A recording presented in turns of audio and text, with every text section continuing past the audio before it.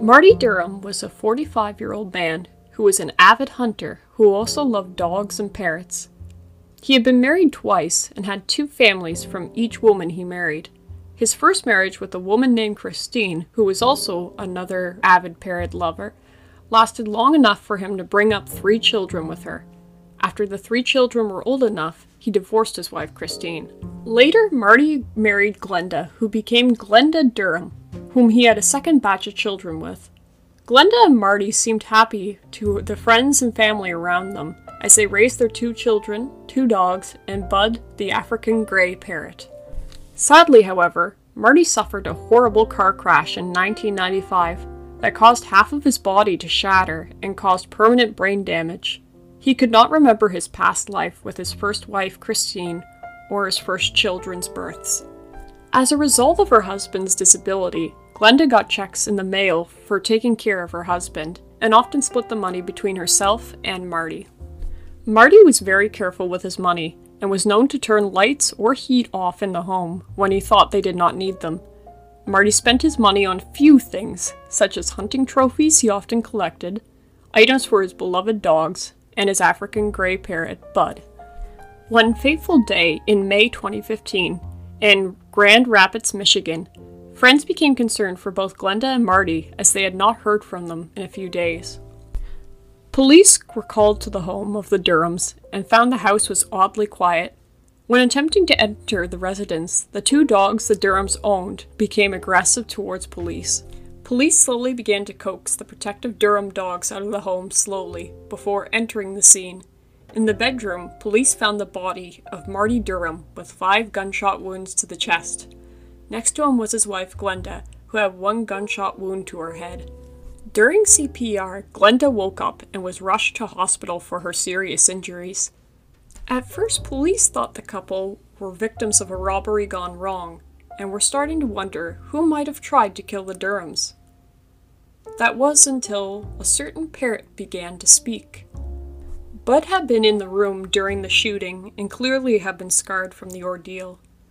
Marty's ex-wife Christine took Bud into her home and began to care for the poor bird. Bud seemed more than just a little anxious after the shooting, but it wasn't just his frightened behavior that made Christine worried.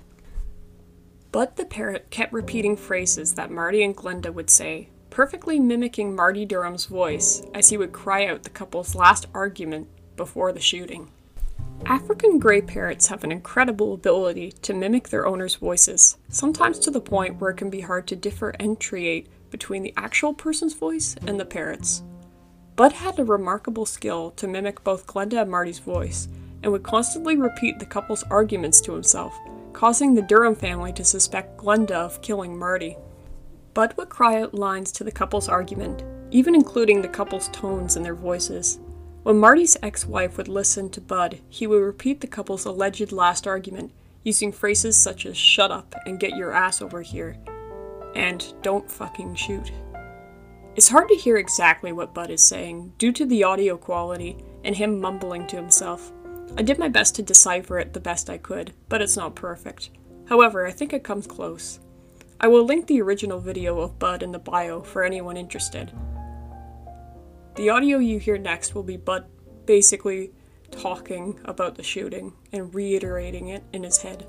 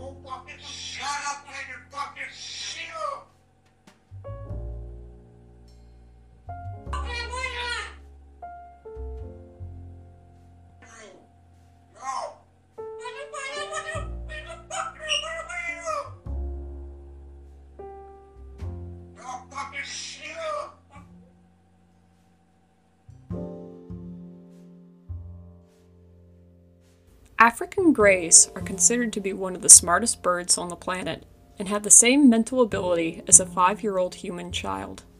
African greys are social birds, much like all parrots, and enjoy hanging around their owners and repeating what their owners say.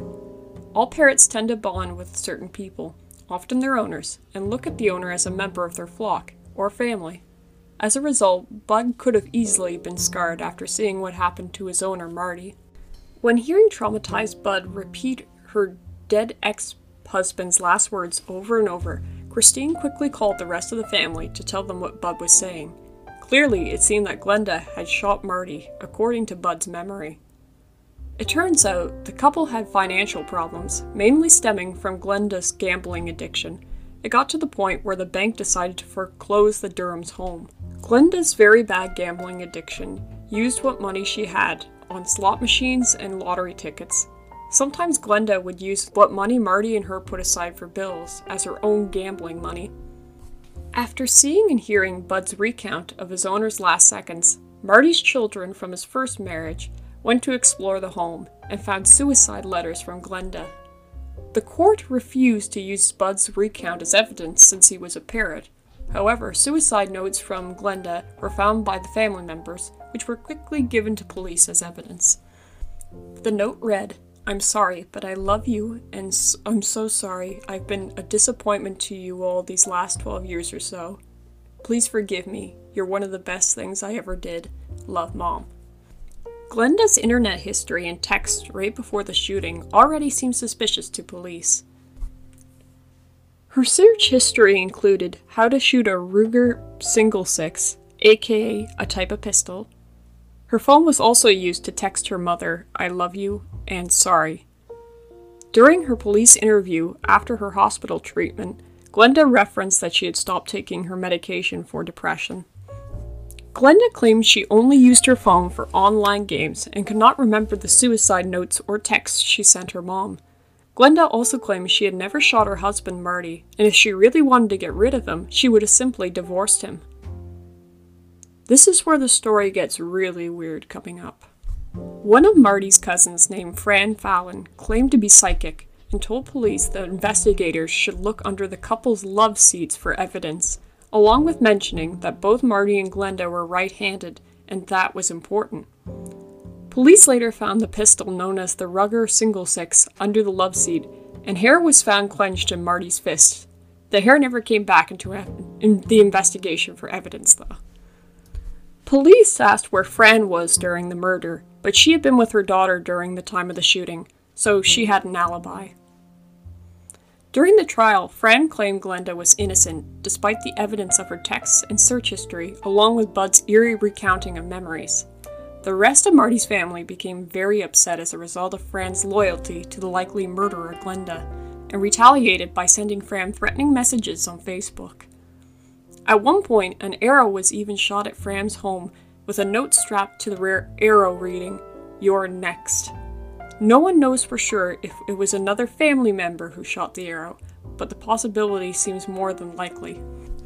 The evidence from her phone, the suicide notes, and Bud's repeated phrases of his owner made the jury decide Glenda Durham was guilty of first-degree murder of her husband, Marty Durham. Glenda was sentenced to life in prison. Marty's ex-wife, Christine, now looks after Bud, who continues to relive the memories of his dad's shooting. Christine remarks how haunting it is to hear Marty's voice come out of Bud, with those haunting words of "don't fucking shoot," echoing around her home.